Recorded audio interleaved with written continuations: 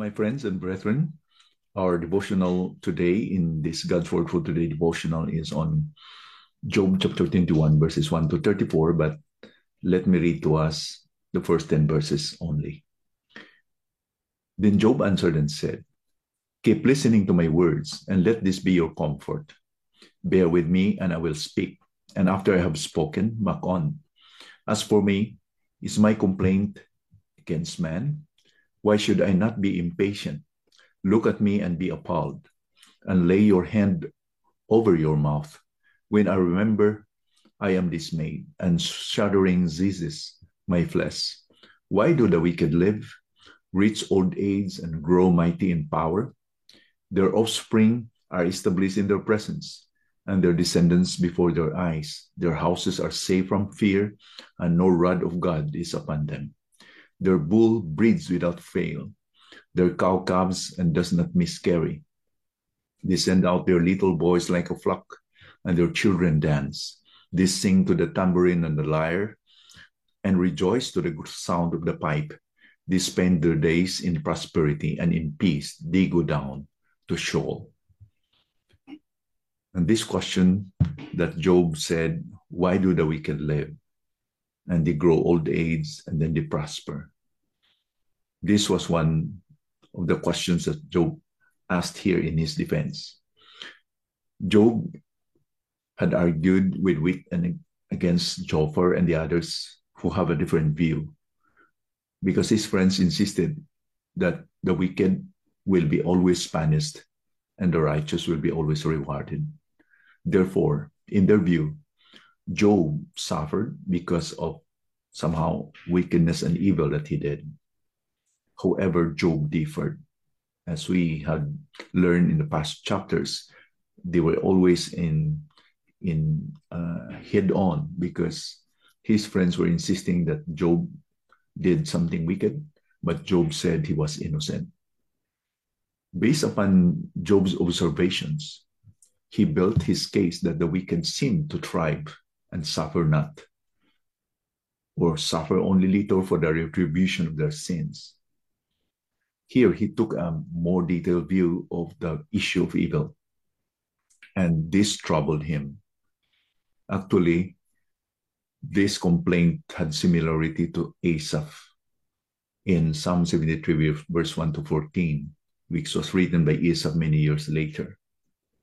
The problem of evil has been felt and wrestled since the earliest times of Job and Asaph.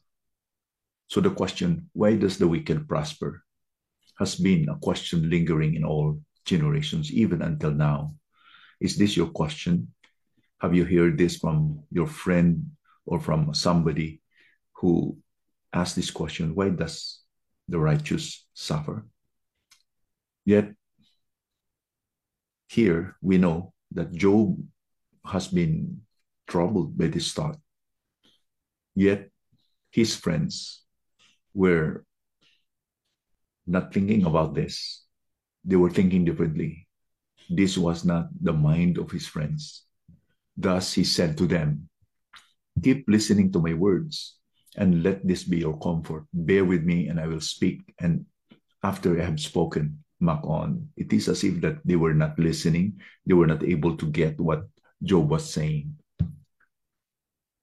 So like Asaph, many years later, Job expressed this dismay.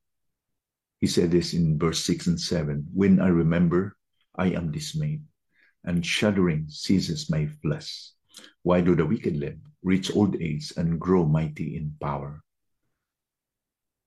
Yes, this is really something that will trouble us in many ways, and some of us have been affected badly, especially for us who have been oppressed by somebody who is in authority, using his power to abuse and oppress us. And we look unto the Lord and say, where is justice in this? This is unfair. Why God, who is so loving and he is just and he's powerful, why is that he allowed this? These questions may not be answered in our lifetime, but God has his own reasons. Job observed that the wicked prosper in life, their livestock increase and they enjoy life, even their family and everything that surrounds in their lives until they go down to Sheol. It seems that their death is just there's no suffering. They just are enjoying life until their death. Ironically, Job observed that these people afforded themselves to challenge God in arrogant spirit. They said, as Job wrote here in verse 14, 15, or said here in verse 14 and 15, they say to God, depart from us. We do not desire the knowledge of your ways. What is the Almighty that we should serve him? And what profit do we get if we pray to him? The same experience that Asaph wrote in Psalm 73 when he said, when I think to know this, I've been troubled from within. So that was the feeling of a prophet or a psalmist who saw the prosperity of the wicked, which had nearly caused his stumbling. Upon seeing these things, upon observing these things, that the wicked prosper and the righteous are suffering, he chided his friends. Job chided his friends. He said to them, behold, I know your thoughts and your schemes to wrong me. For you say, where is the house of the prince? Where is the tent in which the wicked live? This is what he said in verse 27 and 28, implying that these friends really had been accusing him that because of your wickedness, Job, where is your tent now? Where is your house now? What happened to your family? He concluded even in verse 34, how then will you comfort me with empty nothings? There is nothing left of your answers but falsehood. Yes, as we look into the scriptures, the wicked prosper here and temporarily here in this world. And sometimes they prosper at the expense of the righteous. There are so many people today who are enriching themselves with the riches of the world because they oppress the poor. They had laborers in their companies that they don't provide the basic standards of compensation. They don't give the privileges and basic just and fair treatment and pay to their laborers. And they are enriching themselves with money. The rich are becoming richer and the poor becoming poorer. Yet at the end of the day, we know that there is God who is not sleeping. Our God is not slumbering. He allowed this to happen for a reason. As the psalmist said in Psalm 76, verse 10, surely the wrath of man will press you. The remnant of wrath you will put on like a belt. Somehow God has allowed this to happen. We call this the permissive will of God for a reason. Like, for example, he allowed Pharaoh to oppress the nation of Israel for 400 years until the time that Moses came in and the Lord showed his power through the 10 plagues. And the 10 plagues display the glory on the power of God. God was more glorified when Pharaoh hardened his heart. Like Asaph, we must resolve that even though we don't understand why this world is becoming more evil and there are people who are thriving because of their evil deeds, and it seems that they are not suppressed and they continue to do evil things. But let's resolve to worship God.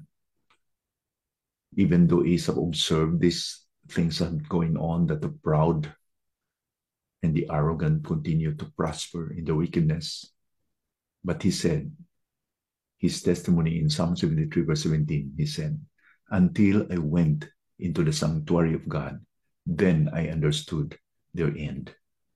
Their end will console us, will comfort us, that there will be a justice someday.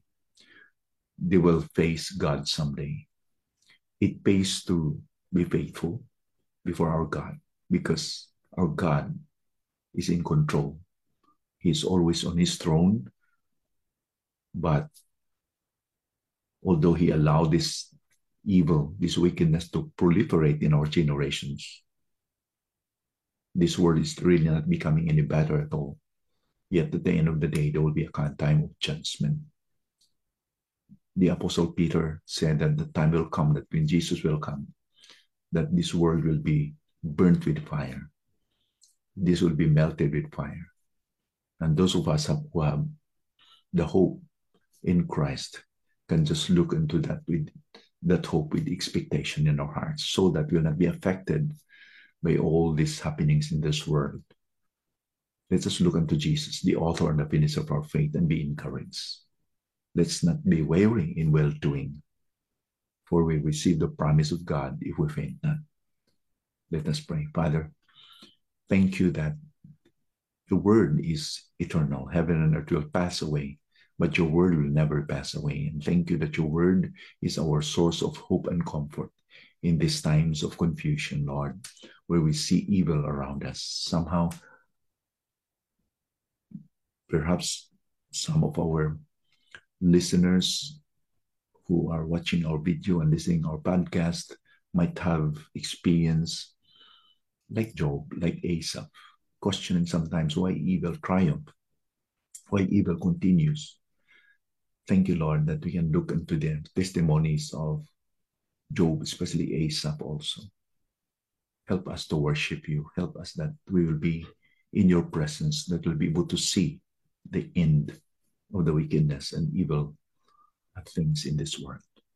Thank you, Lord, that you are our God, that we can look unto, and we can have the strength, Lord, despite of all these challenges that we face even today.